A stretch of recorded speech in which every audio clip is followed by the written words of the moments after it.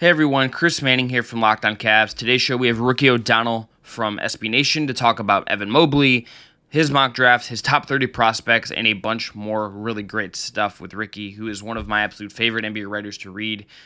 You can also listen to him on the Cash Considerations podcast covering the Chicago Bulls with Jay Pat. So check that out. Support Ricky. Support the work at SB Nation. Check out the blogger mock draft we just did over there as well. And I think you guys will enjoy all the great stuff he's doing at SB Nation. Want to tell you, though, that today's episode is brought to you by the live NBA Draft Show from Locked On. NBA Draft Coach Chad Ford, Locked On NBA Draft host Rafael Barlow, and Locked On NBA host John Corrales will be live this year. Yes, live, covering the NBA Draft. It's Locked On NBA Draft 2021, brought to you by Built Bar. Get local expert analysis on each pick. Follow Locked On NBA Draft on YouTube today, and watch our coverage on July 29th at 7 p.m. Eastern Standard Time.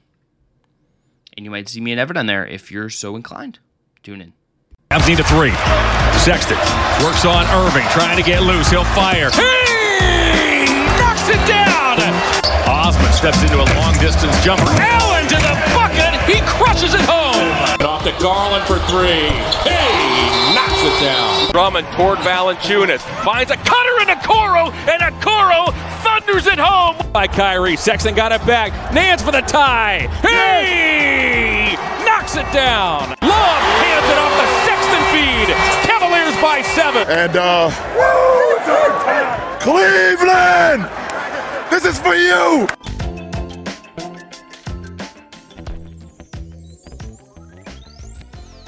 All right, thrilled now to be joined by the great Ricky O'Donnell from SB Nation, the Cash Considerations podcast. Really sounds like you're thrilled. Look, there, man, guy. Bringing it in, and you're interrupting me already, and I'm going to redo this now because you did that. Unbelievable. Okay.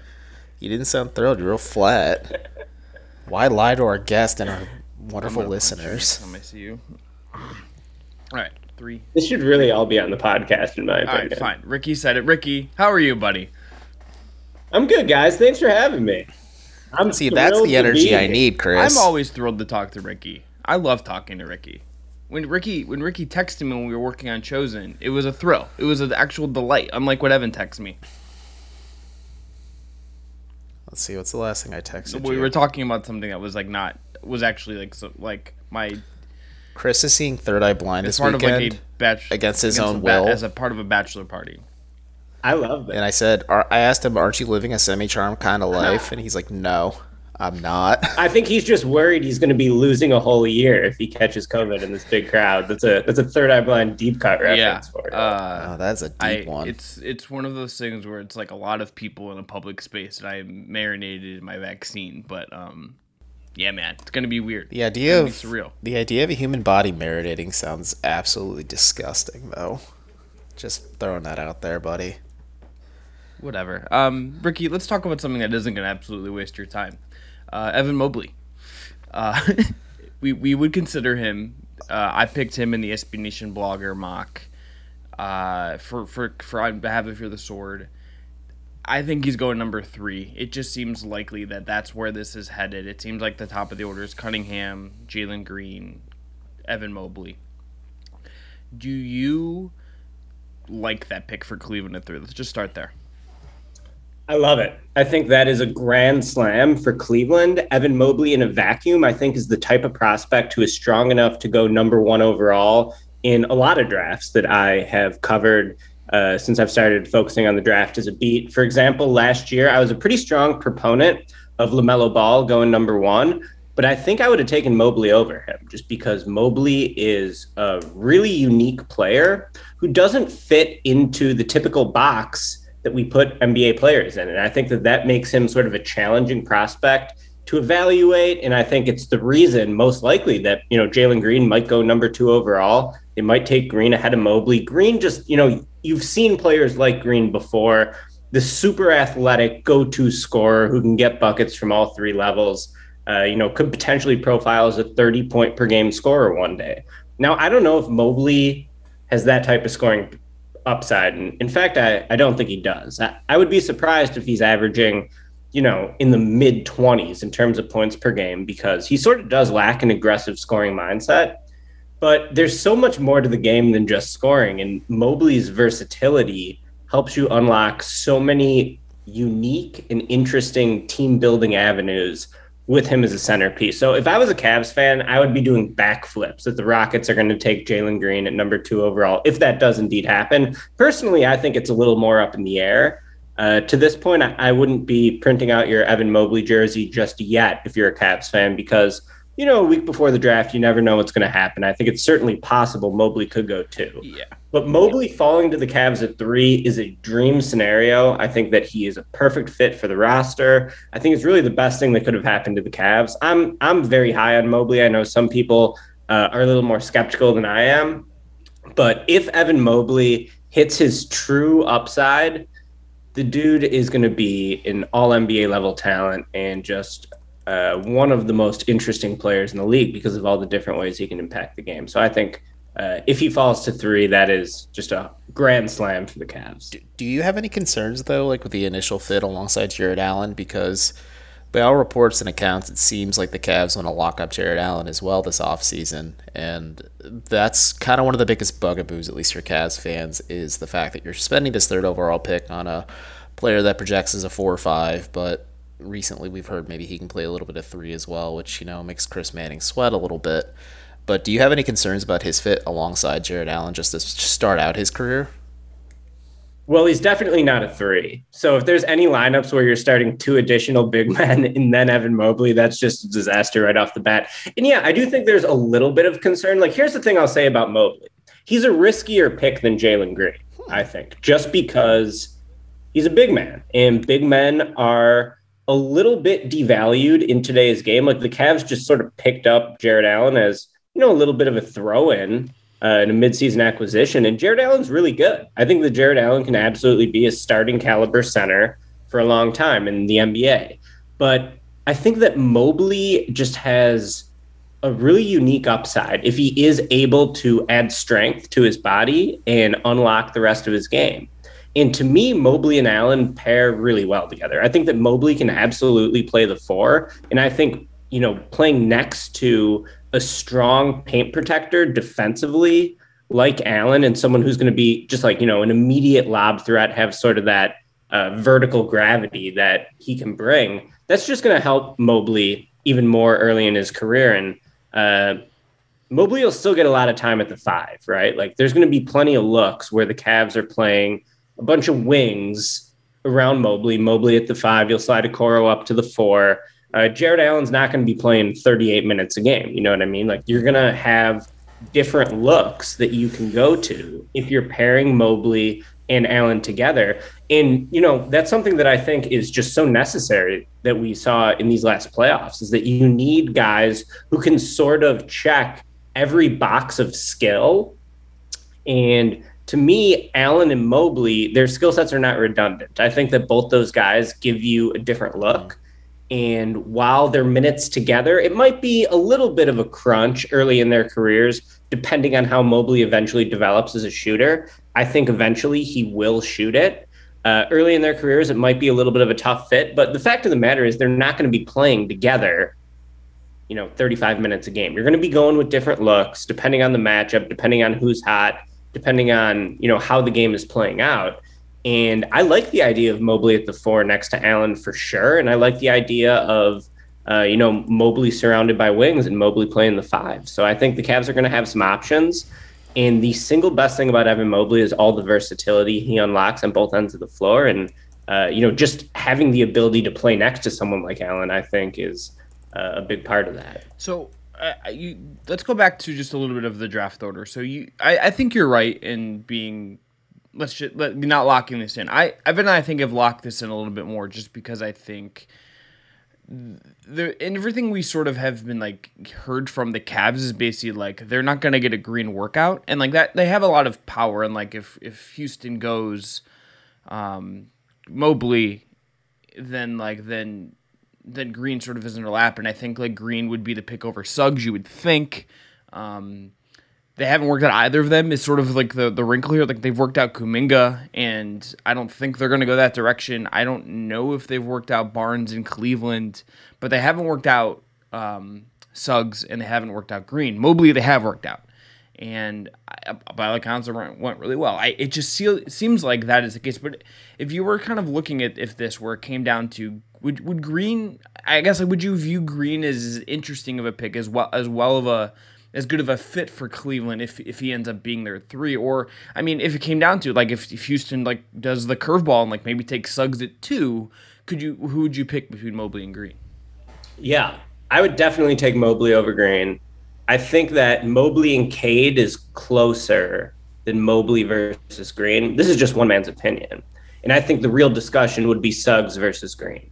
Now, Green is awesome. I mean, he is such an explosive athlete. He really impressed me in the G League. I thought that his half-court scoring ability was just phenomenal. Such a quick first step, such great standstill burst. And then he showed off all these sidestep and step-back threes that typically don't come for players until later in their career, and he was already able to hit those tough shots. Green is someone who can get easy buckets just based off his athleticism, and he's also someone who can hit the Chris Middleton type of super hard shot at the end of the shot clock because he has that type of shooting touch. With that said, Green, he just has some holes in the skill set, Like, I don't think that he is really going to be this quote-unquote heliocentric offensive initiator in the half court. He's not a particularly good decision maker with the ball. And I think that that's probably his most limiting factor. And then defensively, I think, he could project to be average at best. If he ends up being an average NBA defender, you probably take that as a huge win if you're the team that drafts him. So Green, to me, is sort of a safe pick because I think that he's just going to be a no-doubt proven bucket getter. But, he'll probably face some accusations of being an empty calorie scorer at a certain point in his career. And, I think that he also isn't as good of a fit as Mobley is on the roster. So I really like Jalen Green. I would have Jalen Green at number 3 overall. To me, like, Jalen Green is probably a little bit better of a prospect than Anthony Edwards was coming into last season. I had Edwards at number 2 or number 3 last year. Edwards had a pretty kick-ass rookie year, especially late in the season. And, if you were to ask me now how I would compare Edwards to Green, it would be a really tough situation to choose one of those two guys. But Mobley, to me, is a clear step ahead, even though he's a riskier pick. I think that, the downside with Mobley is that if he can't add strength to his body, that could really limit him. Because he is a guy who has a high center of gravity. He's someone who, the only area he struggled in during his season at USC was scoring in the post. I think he finished in the half court with 91 in the 91st percentile of half court scoring efficiency, which is amazing. But his post-ups were like in the 30th percentile or maybe even lower. So I guess the thing about Mobley is he's going to have to prove that you can't just put a smaller player on him. He's going to have to be able to punish those matchups. I think he'll be able to do it eventually because he has a really great touch. He's so long. He can just make the game easy on himself because of his length. And then, his other skills as a player, his passing upside. I think he's got shooting potential. He looks comfortable attacking off the bounce with either hand at times.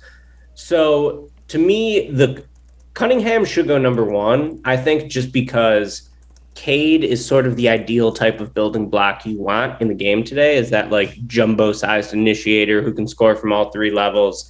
Even if Cade doesn't become the true, the great point guard type he can be, I think that, you could be looking at someone like Chris Middleton, who's just a 6'8" wing, who's a really good shooter, who brings it on defense. So Cade deserves to be the first pick, but I think that Mobley's definitely number 2 just for the sort of versatility he unlocks. And if the Cavs do take him, it's going to be so interesting to see how they build out the roster, not only over the next year, but over the next 5+ years, because Mobley just unlocks so many different avenues to me. I think that he could be greatly beneficial, obviously, for the Sexton-Garland backcourt if Sexton is part of the team's long-term plans. I think he could be really good for Okoro, too. Okoro is someone who has pretty defined strengths and weaknesses as a player. I think, especially if Mobley's shooting develops the way I think it can eventually, he could make Okoro a really, really good player. So to me, Mobley 2 all day. If he's still there at the Cavs for 3, I think that they should be racing to the podium to select him. Yeah, I think that's exactly right. Let's take one more break. We'll take a break here, come back with more with Ricky O'Donnell. Today's episode is brought to you by Built Bar. Did you know that Built Bar has so many delicious flavors? There's something for everyone. When you talk to a Built Bar fan, they're definitely passionate about their favorites. My favorite right now is probably the strawberry. It tastes basically just like a chocolate-covered strawberry in protein bar form. It makes eating a protein bar more enjoyable or a Built Bar more than it already is. And look, there's other great flavors like coconut, mint brownie, double chocolate, and a whole bunch more. If you haven't tried them all, you can get a mixed box or get each of the 9 flavors, 2 each, and try them all and find out which one is your favorite. Remember, Built Bars are also great tasting, but they're healthy too. 17 to 18 grams of protein, calories ranging from 130 to 180, 4 to 5 grams of sugar, 4 to 5 grams net carbohydrates, amazing flavors, all tasty, all healthy. Order today and get that mint brownie, that strawberry, that cookies and cream, or whatever it is you like. Built Bar is also the official protein bar of the U.S. track and field team. Go to Built.com and use promo code LOCKED15 and you'll get 15% off your order. Again, promo code LOCKED15 for 15% off at BuiltBar.com.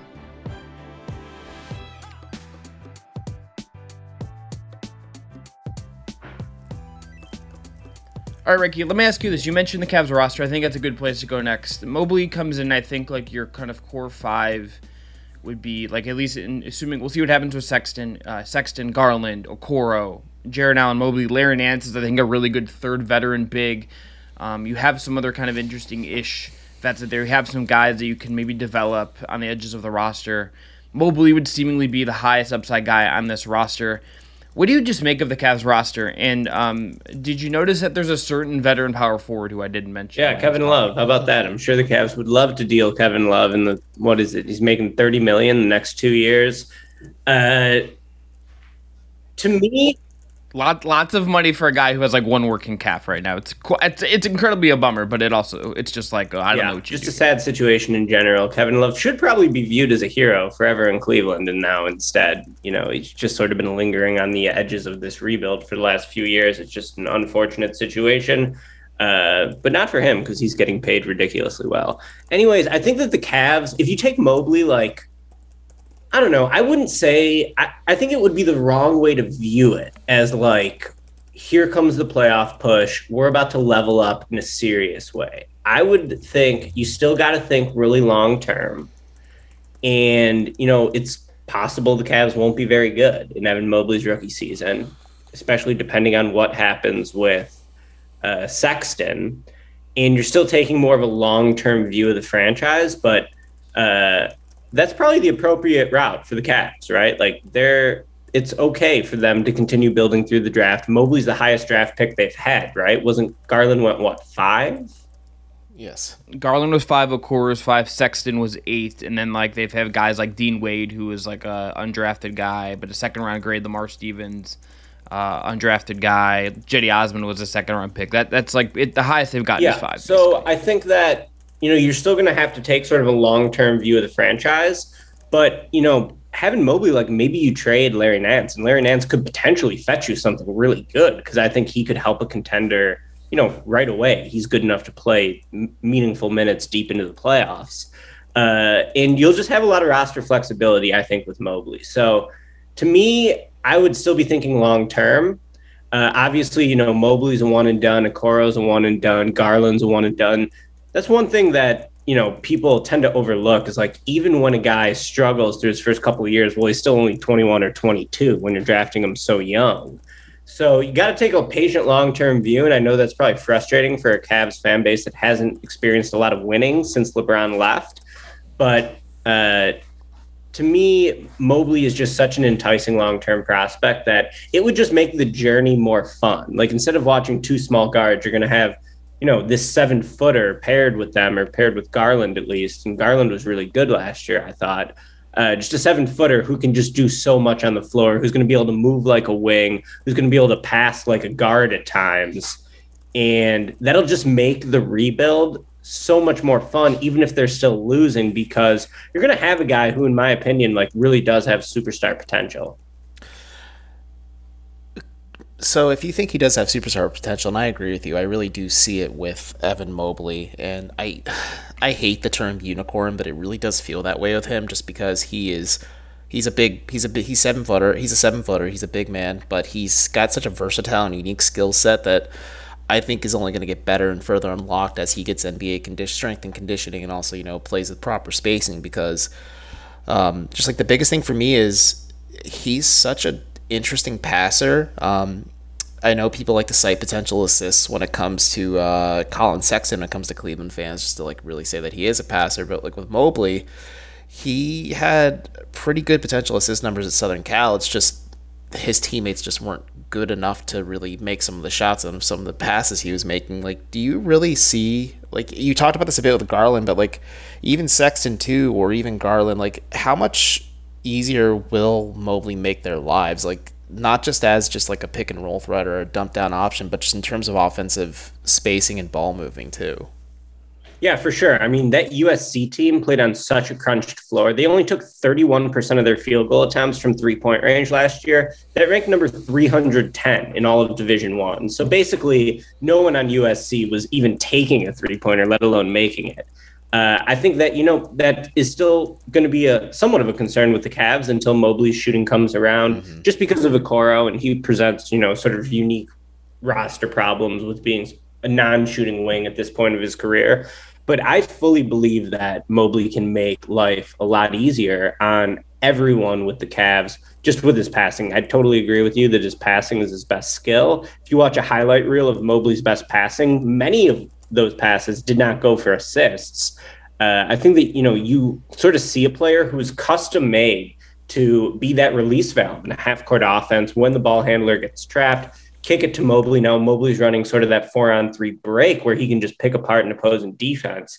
What it's really going to come down to is honestly adding strength to his frame and making the defense respect him as a scorer. Because, I think that at least early in his career, at least early in his USC days, like I was thinking, Mobley, there's so many parallels between him and Anthony Davis as young players when Davis was at Kentucky. But Davis was really able to flush out his body with strength, and then he just had a more aggressive scoring mindset. So I don't know if Mobley's going to be a guy who's programmed to put up 25 points a game, but it is going to be critical for him to make the defense respect his scoring ability so that he can score when, the defense puts a smaller player on him, and so that he can attract defensive attention to really unlock his passing. Like, to me, the biggest key with Mobley is just going to be playing with force, becoming a little bit more aggressive of a scorer. And I think that's all tied to adding strength to his body.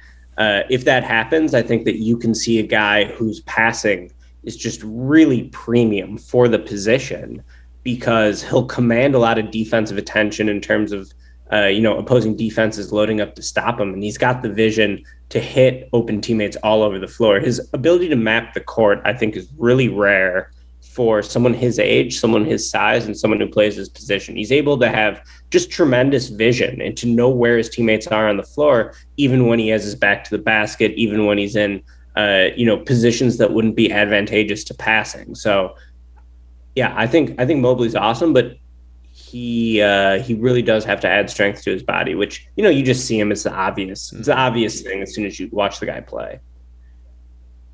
Yeah, that's clearly the thing. I mean, I think that's why I kind of like, not only do I think he's going to be a guy that can play with various types of bigs, but like I like that Allen can take on some of the more physical matchups for him to start, right? Like he's not going to have to defend, Sabonis like in like underneath the hoop, like in Pacers Cavs games, right? Like he's not going to have to like you can put him on like Vooch instead of like someone else going to play the Bulls probably for at least a little bit. He's not going to have to defend Beef Stew, Isaiah Stewart, like underneath the rim as much to start, at least, because his frame is not right there. And like I think for Cleveland, the passing thing is him and Garland on the floor together just kind of rocks to me. Like those two guys being your creative hubs, being the guys kind of passing guys open, being the guys sort of organizing your offense, to me is just like a really, really dynamic way to do it. And like I think, it'll fall on the coaching staff to, I think, run more stuff. I think Okoro's shooting is one of the biggest, if not the biggest, hinge of the Cavs next season.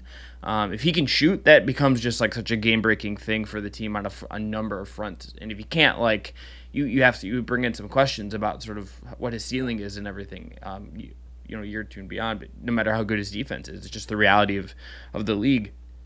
I think one of the things that, Ricky, in watching the finals this year and watching NBA roster building the last couple of years, I think the teams that just like don't try to fit a certain mold and just like embrace what is actually sort of there are the ones that ultimately become the most successful.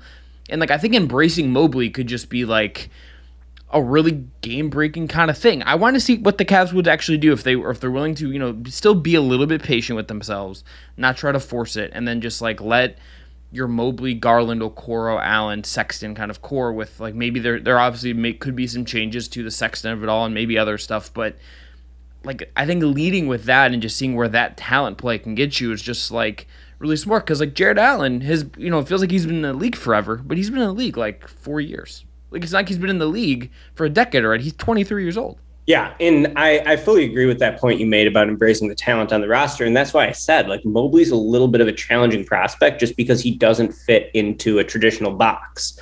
And, when you're drafting a guy number 3 overall, I think what you want is, traditionally you want a primary offensive option. And I'm not sure if Mobley's going to be a primary scoring option. But, the Cavs have plenty of time to continue building out the roster. And I think that Mobley is going to be the type of guy who really elevates everyone else around him because he has such a unique mix of skills with his length, with his shooting, with the way he just glides around the floor. The guy's movement skills are really his foundational gift that sort of allows him to be a top 2, top 3 caliber player in this draft. And it is going to be a slow burn. It is going to take some time, but to me, he's going to make everyone else better around him as the Cavs learn to like lean into his skills and to put him in the best position to succeed. So he's someone to me who can like sort of fit into any crack and fill in any role as his skills, continue to develop. But I don't think you want to put him in a box. I think you want to just let him be the best player he can be. Sometimes that's going to mean him handling the ball and initiating the offense, even though he's 7 feet tall. Sometimes it's going to be, using him the way maybe the Nuggets use Jokic in the half court as a passer and as a playmaker. And sometimes it's going to be, continuing to develop him as a shooter and letting him be a spot up threat on the perimeter. So there's a lot of different things he can do. His bread and butter is going to be defensively early in his career. And I think just his length and his movement skills on defense are going to immediately elevate a Cavs team that has been horrible on defense since LeBron left. Him and Okoro together, Okoro is just such a good on-ball defender, so aggressive. And I think that, just getting Okoro more opportunities to attack in transition is something that can really elevate the Cavs. Getting Garland in a position where he can come off a screen in the half court and be better is going to be really advantageous. And yeah, one thing I want to say about Mobley, though, he's not a very good screen setter. I don't know if you guys have noticed that in watching him. That was one thing that really jumped off the screen to me when I was watching him. It is a thing that I have come to really value in bigs, because like I watched Tristan Thompson set like amazing screens for like a decade, and like you notice it when guys are not willing to actually like, it matters when a guy like actually puts his body on the screener and isn't trying to slip, isn't just trying to like go through the motions of the active screen setting. And like that also just seems like a thing you could probably fix, you would imagine, right? Like it just seems like a thing you can probably like, you can make him at least like be a little more physical with it. But like that just feels like it's not great, but it's also like, as you mentioned, like his USC situation was just like very interesting to me. And there's just like stuff that I wonder sometimes when you become really, really good from a young age that like it slips through the cracks a little bit like that.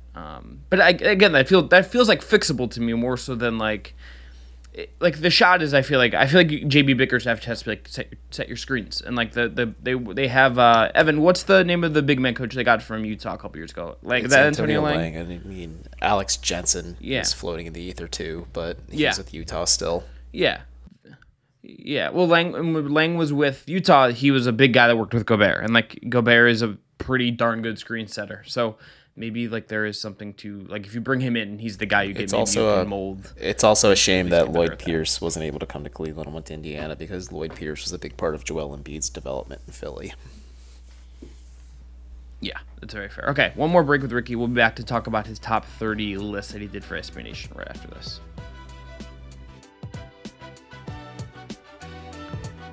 Also want to tell you about our friends at betonline.ag. BetOnline is the fastest and easiest way to bet on all your sports action. Baseball season is in full swing and you can track all the action at BetOnline. Get all the latest news, odds, and info for all your sporting needs, including MLB, NBA, NHL, and all of your UFC/MMA action. Before the next pitch, head to BetOnline on your laptop or mobile device and check out all the great sporting news, sign-up bonuses, and contest information. Don't sit on the sidelines anymore, as this is your chance to get into the game as teams prep for their runs to the playoffs. Head to the website or use your mobile device to sign up today and receive our 50% welcome bonus on your first deposit. Again, that's promo code LOCKEDON, and it's BetOnline, your online sportsbook experts. Promo code LOCKEDON, all one word, at BetOnline.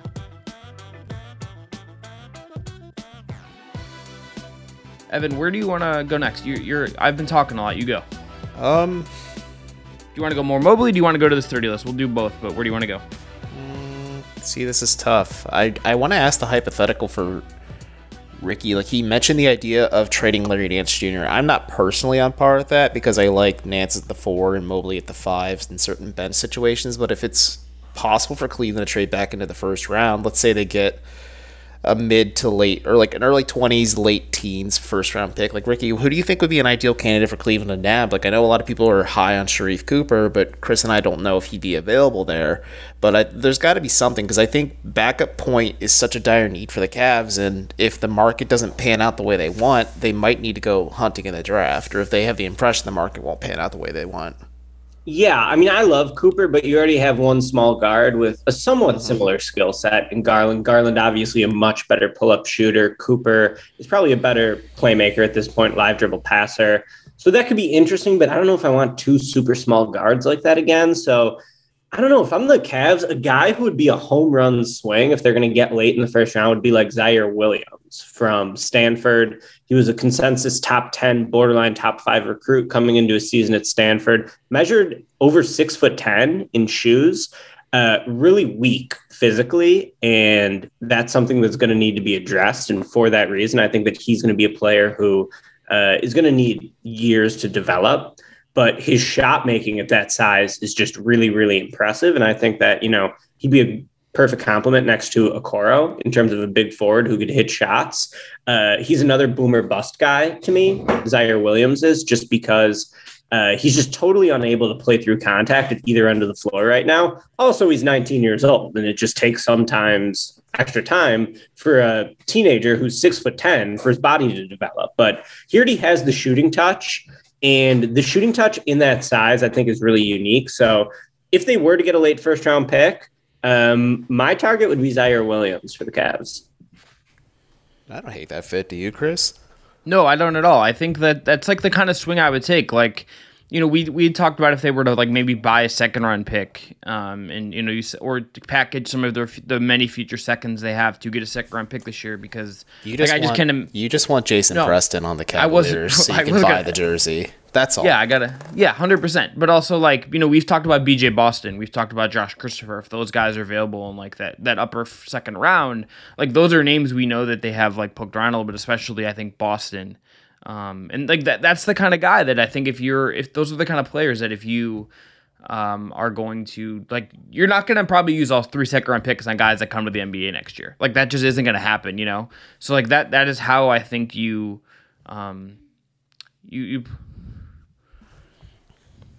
Unless there's a Turkish forward that it will be a darling of Cavs fans for a year, and then once you give him serious minutes, they hate him. Yeah, that could be an but option what do you just year. think? What do you mentioned? I think right before we started getting that there is like a fall off after the top 4 in this class. So what do you just make of this draft class overall? Like, the Cavs, I think, obviously got extremely lucky in getting to number 3. I think getting a Mobley or a Green like really unlocks something for them. But what do you just make of this class as a whole? Yeah, I think that the top 4 is awesome. And everything else after that is a huge question mark. When I was doing that top 30 board for SB Nation, I had no idea who to put at number 5. I was really going back and forth. And I think, like, when you're picking in the top 5, you want a guy who you think has all-star potential. You don't want a high-end role player. But I put Franz Wagner at number 5 out of Michigan. He's someone who very much projects as a high-end role player in the best case scenario and not an all-star player. And, if he were to go 5th, I'm sure that somebody drafted behind him will end up being a better player than him. Most likely. It's just hard to identify who that guy is going to be at this point in the process. But, the Cavs got really lucky. Jumping up to number 3, I think, is just huge for them because any of these top 4 prospects, I think, would have been just a great addition to the overall talent foundation of the team. And to have a shot at landing Evan Mobley, I think that, that's just awesome. That's a huge win. So this draft, I think from 5 to 14, you can really put these guys in any order. I mean, there's some of these dudes who I like more than others. To me, Kuminga is pretty rough just in terms of his overall skill level right now. I don't think he's good at anything. Right now, he shot under 40% from the field, under 25% from 3. Around the tape on him, the G League tape on him is brutal. It's absolutely brutal. Yeah, his flash plays were awesome. You could see the idea of him, right? But yeah, but like Jalen, like if you want to like Jalen Green in the same situation looks like you're like, oh shit, like he's doing stuff, and Kuminga, you're just like, is this guy like? He just looks so mechanical, almost like he's like trying to like force his frame into like being able to do stuff, and like that's how you end up with like no, I love Jeff Green, but that's how you end up using like the 5th pick on Jeff Green. Kuminga also just feels like an extremely Orlando Magic player to me. Like that just feels like where we're headed here. Well, for sure. That's actually what our friend J. Kyle Mann said. He said he also looks like a robot that just learned how to play basketball and then is glitching in the system in real time. That he's like, yeah, he screams Orlando Magic. Ricky, I am curious though.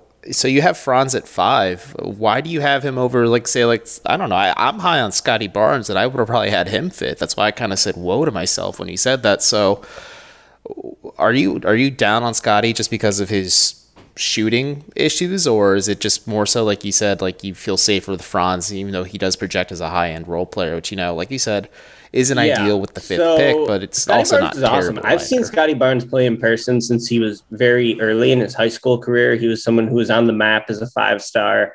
From the moment he entered high school, basically he was involved at USA Basketball. He was a headline player on the EYBL. I saw him play with Vernon Carey when Vernon Carey was the number 1 recruit in the country. So he's someone who's been on the map forever. I think that Scotty Barnes might be awesome. I had him at 5 originally. And then I thought a little bit more about it, and I convinced myself that Franz Wagner can be like a supersized Mikal Bridges, in that is just a little bit more of a sure thing than Barnes, because Barnes really can't shoot. I wonder how Barnes is going to fit into a half-court offense if he's not the guy who's controlling the action with the ball in his hands. Barnes is also a terrific passer. He had a extremely high assist rate for a 6'9" forward with a 7'3" wingspan. He checks a lot of boxes, there's no doubt. I just wonder what's Scotty Barnes' place in a half-court offense if he's not the guy who's playing with the ball in his hands. And, quite frankly, I don't really view him as a sort of player who can beat a defense off the dribble and force the defense into rotation. And that's what you need to unlock your special passing ability and playmaking ability. So Franz, I think he's a much better bet to space the floor than Barnes. And then defensively, I think Franz is awesome. I think that he is, right there with Barnes. Maybe Barnes is a little bit higher, just has a little bit higher ceiling just because he's a little longer and he's so known for his motor. I think that Barnes has a lot of defensive versatility, but Franz has a lot of defensive versatility too. He can hold his own on the perimeter. He's big enough to defend a post up. There's rumors he might be 6'10" or 6'11" now with shoes. It seems like he just keeps growing. He's grown since he got into Michigan. So I don't know if you're thinking just like of the 3-and-D archetype, but a guy who's just really, really huge. I think that is an interesting player. That's sort of what I see Franz as. And Franz is a rough shooter too, man. Like I don't think you can pencil Franz in as being a knockdown catch and shoot threat. He's someone who really gets into his own head when he misses a few. But don't forget that Scotty Barnes and Franz Wagner matched up in the Sweet 16 this year, and Franz Wagner outplayed him. That was pretty much a TKO for Franz, in my opinion. And then Franz ended up basically playing horrible in Michigan's Elite Eight loss. He shot 1 of 10 from the field, I think, in that game. So you're splitting hairs in a lot of ways with these big forwards. I'll throw Jalen Johnson in there too, who a lot of people don't like as a prospect, but I find him to be one of the more talented guys in the class. I have him as a top 10 player. I think that just based on pure talent, he deserves to be in the discussion for a top 10 pick. But I give Franz the edge just because he's able to space the floor better than any of the other big forwards while still having just as much defensive potential. Yeah. Ricky, we'll end on this. Thanks again for all the time.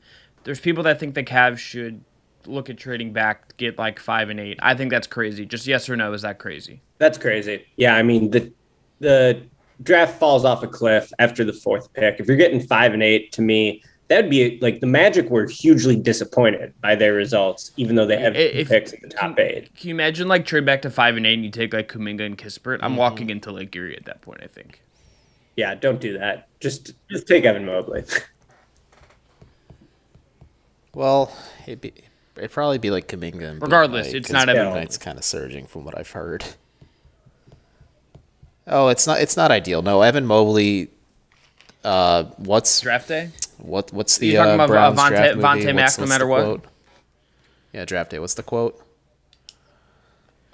Yeah, that's it. Evan Mobley, no matter what. I haven't seen that Ashley movie. Bashak I just know every Browns fan around me has. And when the Browns hosted the draft, it's okay.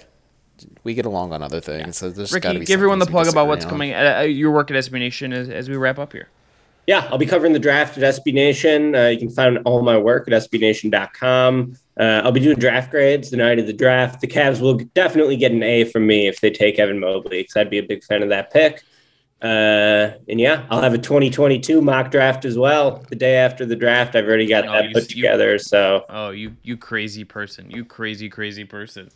Oh my goodness, it's always fun to do. I've done it, I think, 8 years in a row at this point, and sometimes it looks pretty good in hindsight. I had Luka Doncic number 1 on that original mock draft board. I also had Emmanuel Mudiay number 1 back in 2014 or 15, whenever that was. So it's a grab bag, but it's a good way to just sort of dig into the class, introduce people to who the top players are going to be the next year. And really, it doesn't change all that much, typically, although I did have BJ Boston number 2 this year before he turned in a pretty brutal year. But the rest of the lottery is just about the same. So that'll be a fun exercise. That'll come out the day after the draft. And yeah, just focusing on the draft until it goes down at the end of the month.